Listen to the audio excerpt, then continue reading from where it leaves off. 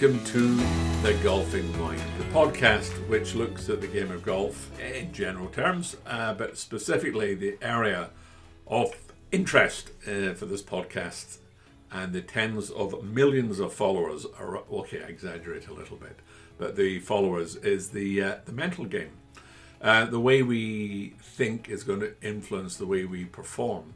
And in golf, more than most sports, the mental side is of critical importance. When I've spoken to professionals, I've oft quoted to you the statistic that 80% of tour professionals think that the game is, not 80%, 100% of tour professionals think at the highest level the game's 80% mental and 20% mechanical. And if you go to the practice range on any given tournament, you'll see so many stunning strikers of the golf ball, you'll wonder, wow, how do I pick a winner? And then if you look at the statistics at the end of the season, you'll see the same 10 names are always appearing in the top 20. And on the final day, the same 3, 4, 5 players' names are appearing with distinct regularity. So the question, I guess, is why? And for us amateur golfers or weekend warriors, or however you perceive yourself, there is an aspect of the mental game that we can apply, or there's many aspects we can apply, but somehow we don't, because we kind of imagine it's something you're rather born with. Now, when I speak to professional golfers and I ask them what kind of training do they do for the mental game, without exception, they don't. And that's kind of, they'll have a session with a coach and they'll sort of understand something, but that doesn't mean they can do it. And yet when I suggest to them the idea of doing regular drills to develop the mental side of the game, there's always a sort of pushback or resistance, in a sense of, you mean I just have to sit in a chair and imagine stuff? How does that work? Now, if you sort of look at studies done on the brains of people, particularly Buddhist monks who have spent their life doing meditation, there is so much evidence to demonstrate that, well, firstly, the brain has got a great degree of what's called neuroplasticity. I hope I pronounced that correctly, which means that the brain adapts as required. It creates new neural pathways. Now, people who have been meditators for years and years and years can demonstrate in CT scans or MRI scans of the brain that different areas, the areas which are in charge of like peace of mind and sort of calm, are very, very developed. So we can develop our brains, and yet, we don't. And I get it why we don't, because A, we don't feel we need to, but more importantly, we sense somehow that whatever we do is not going to make that big of a difference. Now, I've been fascinated by this idea for many years. And I know that if you repeat something, you develop an automatic process. I remember speaking to a fellow who'd spent his life in the British Army, and he told me it took 1,600 repetitions for something to become automatic. So if it comes to stripping down a rifle, he said it would take them 1,600 repetitions on average before they could do it blindfold perfectly. But as long as they were thinking about what they're doing, they were getting in their own way, which is what is the problem on the golf course. And I've heard pros use this expression, I got in my own way. I couldn't get out of my own way. I was thinking too much. I was overanalyzing. I was overthinking. And yet the things in life we do automatically generally are free from anxiety and stress. We just do them. And when we do them automatically without any emotional interference, it's easy. And there's a thing known as optimal flow in the world of sort of performance psychology, which is better known as being in the zone. And it is, the title of this podcast is The Mysterious Zone. I've spoken to, golly gosh, 20 professional golfers, and I've asked them about the best round of golf they ever played. Effectively, I'm asking them, have you been in the zone? And they all tell me the same thing. And what they tell me is it was easy. That day, it was easy. The second thing is the ball was on a spring. I just had to visualize or imagine where I wanted the shot to end up and right down to the ball flight, and I could do it.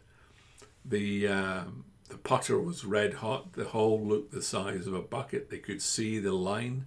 They could instinctively feel the right pace. They expected to make every putt. But then they tell me other things, which was there was no emotional connection. There was no sense of, wow, I'm in the zone. There was no sense of fear, no sense of joy. It was just extraordinarily matter of fact. Other things they tell me, which I find very congruent with what my research showed, was that time stands still. There is no sense of time. Everything is, as it were, in the present moment. There's no sense of past or future. And yet, when I asked them, and this is the $1 million question, and this is the question I want to try and address today, it's only taking me 6.5 minutes to get here, which is, how do you get into the zone? And that's it.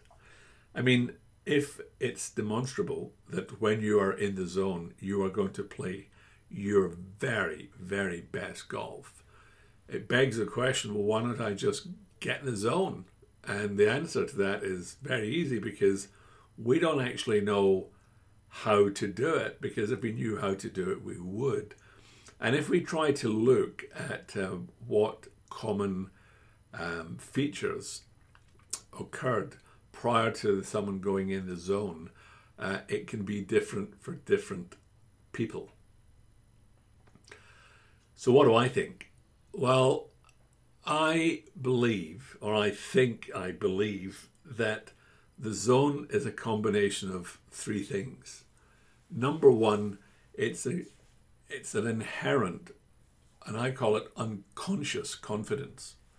So it's not an articulated confidence. It's just sort of at a subconscious level, you believe beyond any doubt that you have the ability to play great golf.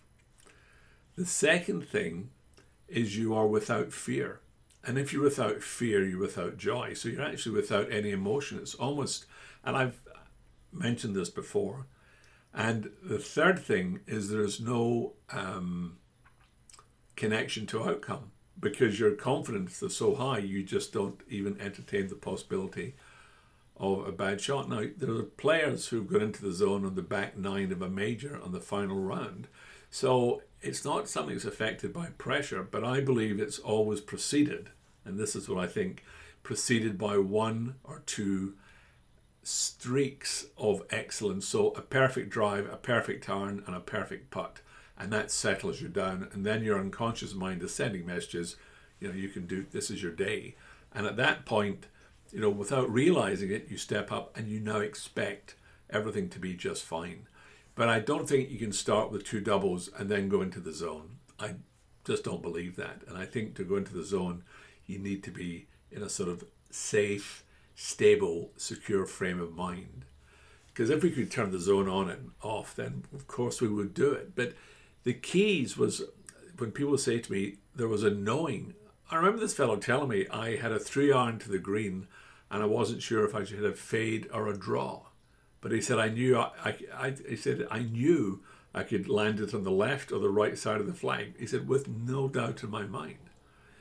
So when do we experience this as golfers? My experience with my clients and the friends I've spoken to is generally the first, second or third round after a 6-month layoff, after the winter layoff, when you take your clubs out of the garage and you think, yeah, I'll go walk the dog and I'll play 6 holes. And you go to the golf club and you get your bag out and you walk out there by yourself, you tee it up, you're a bit stiff, you hit 1 or 2 shots, and then on the 3rd hole, you stripe a drive, and then you pull out your 3-wood, and it goes like a rifle shot. And then you chip out the bunker to 2 feet, and you just made a birdie. And you think, wow, any one of those would have been my best shot of the year. I've just hit 4 in a row. But now you're thinking, well, I'm not expecting to play well. It's the first round of the year. I'll just tee it up and have another hit. Same thing. Because you've no expectations. You are not worried about the outcomes. But at a subconscious level, you're being fed with this unbelievable energy that I can do it. And that's kind of my thinking around the zone. If you've any thoughts you'd like to share, drop me a line. I'd love to hear them. As I often say, I'm a big fan of the mental side of the game. And if any of you are serious about learning to develop that, please go to the link with this podcast and sign up for 13 weeks. The first lesson's free. If you're not enjoying it after 3 or 4 weeks, let me know. You can get your money back. The price has gone up this year, I'm sorry to say. I'm very happy to say it's gone up, but sorry for you if it's not what you wanted to hear. But we work with our clients online and with professionals on the tour. We arrange one-to-one meetings at a mutually convenient time. And that's it. Well, wishing you all the very best for the week ahead. And until we meet again, play good golf.